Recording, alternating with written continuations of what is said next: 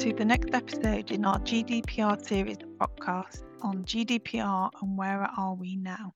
My name is Beverly Flynn and I lead the data protection and cybersecurity team here at Stevens & Bolton. Today I'm joined by my colleague Gary Parnell, a fellow partner in the data protection team at S&B. Welcome, Gary. Hi, Beverly, and many thanks for inviting me to the pod. It's great to be here. Not at all, and thank you for joining me. In one of our earlier podcasts, we heard all about AI and what it means for the UK GDPR. Today's topic is on how to deal with the transfers of personal data outside the UK and abroad in a way that ensures that businesses can comply with data privacy laws. I wonder, Gary, could you tell us a little bit about the immense developments in this area? Because I appreciate there's been a lot. That's a really good question to start on, Beverly. I can, and of course it has its roots in Brexit. As was inevitable, the effect of the UK leaving the EU has been that the UK is now considered a third country to the EU for the purposes of data protection laws and compliance, and vice versa. And what do we mean by that? Well, in short, what it means is that firstly, the EU have to be comfortable with us, that we, the UK, have laws in place that provide adequate protection for the processing of personal data, which is transferred to us from the European Economic Area. And separately to that, we also need to be comfortable that any personal data to be transferred outside of the UK will be processed in jurisdictions that also have laws in place that provide adequate protections for the processing of personal data. So, all in all, two GDPR regimes, the EU GDPR and the UK GDPR, and it has become far more complicated. So, depending on the precise business model, this can be proving to be a bit of a headache for some UK businesses. To give you a flavour of the recent activity, which is really what you want to know about, and the complications relating to GDPR compliance on international transfers.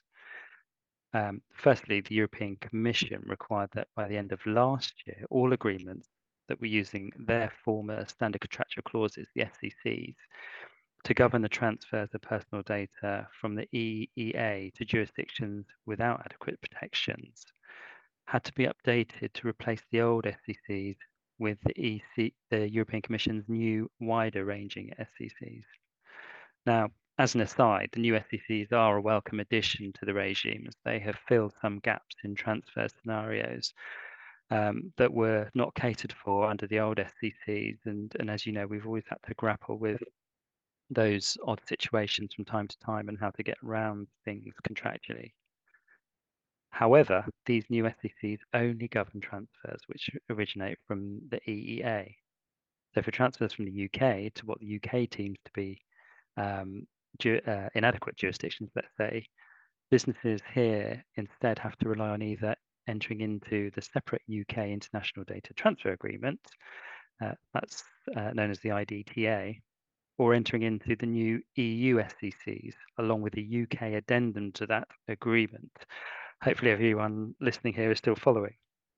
Businesses operating in the UK can decide on which of these are best for them, depending on their particular scenario, but it does take some thought and perhaps a certain amount of head scratching for some in order to get it right. And of course, there is some further complexity added to the mix when our clients wish to transfer personal data from the EEA and or the UK to the US. People may recall that EU-US Safe Harbour scheme, more recently, the scheme that replaced it, the Privacy Shield, each of which was originally used as a mechanism to validate transfers of personal data from the European Economic Area to the US. Well, the Schrems and subsequently Schrems II decisions, which I think people will have heard of, invalidated each of these main data transfer mechanisms between the EU and the US, meaning that until recently, all that was left was the SCCs coupled with transfer risk assessments or transfer impact assessments to be used to govern transfers to the US.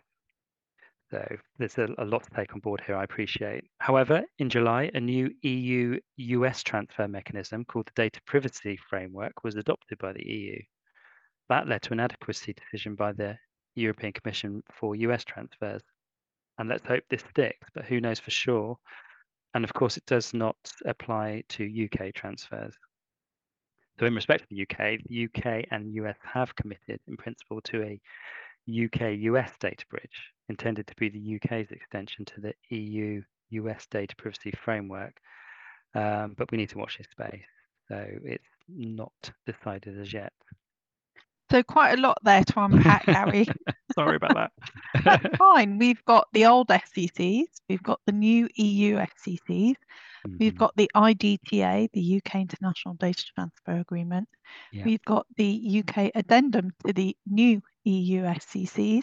Yep. And to add to all of that mix, we've got the replacement for Privacy Shield and Safe Harbor, known as the Data Privacy Framework, the Mhm. DPF, but that doesn't actually apply to the UK, it only applies to EEA transfers. Would that be a fair summary? That is a very good summary. And I appreciate you doing that for our listeners. The devil's in the detail, and you did all the details, so thanks for that. And it's definitely bound to keep our clients and their data protection officers and lawyers busy, that's for Yeah. sure.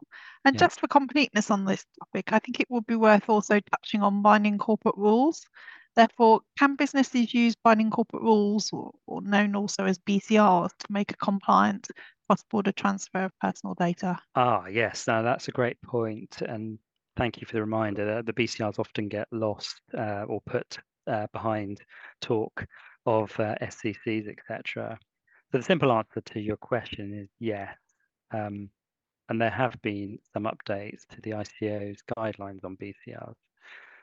Rolling back on this a little bit, it is worth reminding our listeners that BCRs are mechanisms that can be used as a safeguard for intra-group transfers across borders to demonstrate that adequate safeguards are in place when making restricted transfers. I say that in inverted commas within corporate groups, and there's actually quite a lot to unpick.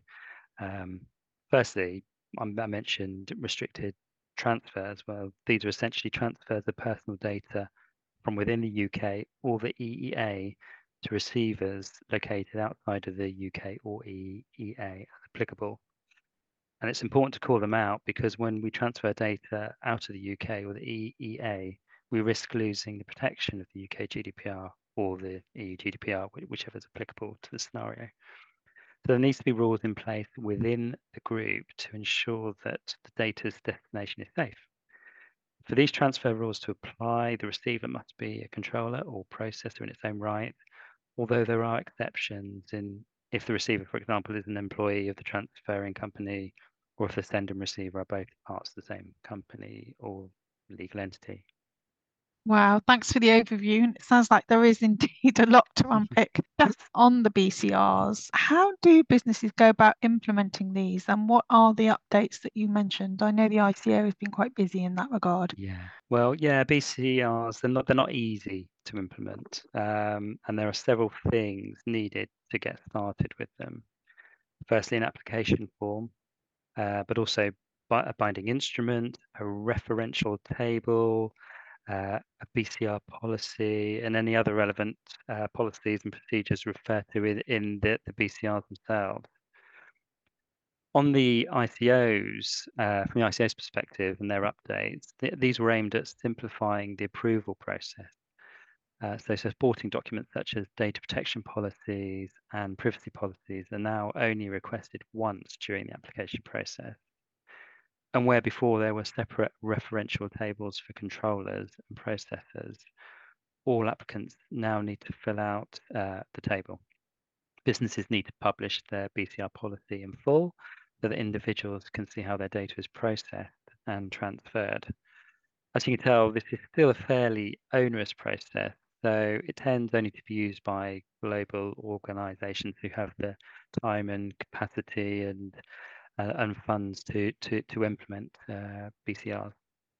Yes, I think it's fair to say many of our clients for intergroup transfers are using intergroup transfer agreements where we, in the old days, we would have attached the old model Yeah, clauses, but now we're having to update all of those to include the new yeah, SCCs, the new EU model clauses, and then deciding whether or not to use an IDTA yeah. or to attach the UK addendum. So, yes, I think That's in a way that that's a different way of achieving Yeah. intergroup transfers for those that don't want to go to the effort of being scrutinised necessarily by the regulator of Yeah, the yeah, BCRs. absolutely. I definitely echo that, the trend we're seeing.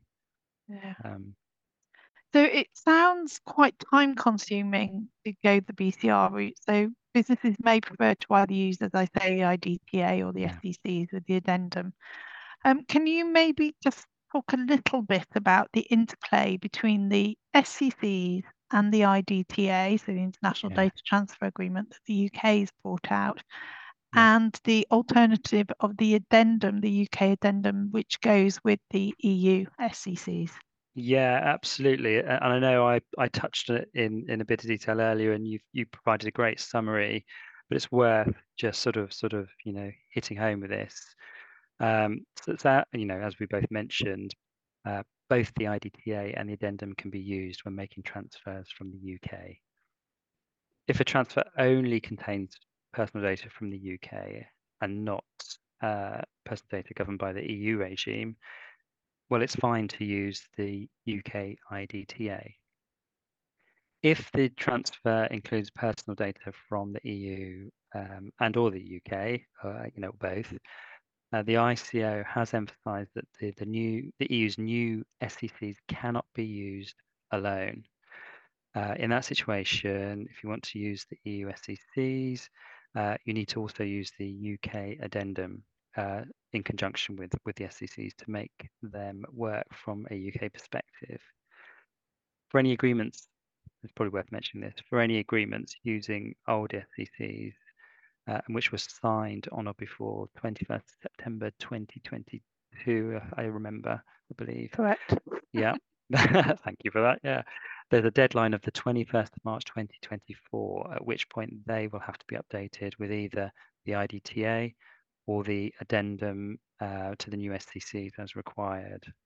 And I Uh, think I'm mindful on that, that's only in respect of existing transfers. If it's a new mm, type of transfer, then actually you have to use the new yeah, SECs and the addendum. yeah, So, absolutely. Yeah, yeah, yeah. yeah. Good point. Absolutely. Is there anything else we should be mindful of when using these provisions? We haven't actually got into the nitty-gritty of the SECs themselves or the IDTA, No, I know, and we could be talking for hours, couldn't we? Yeah, this is a or topic we both possibly love. sending everyone to sleep by that stage. Yeah, exactly. Well, maybe I'll just touch on one or two things. Well, yes, both the SCCs and the IDTA require a risk assessment to find out if the personal data will be adequately protected. So, as well as entering into those documents, those agreements, you need to carry out an assessment. The UK version of this is called a transfer risk assessment, and the ICO has offered a template to help businesses with their TRA, as it's also known.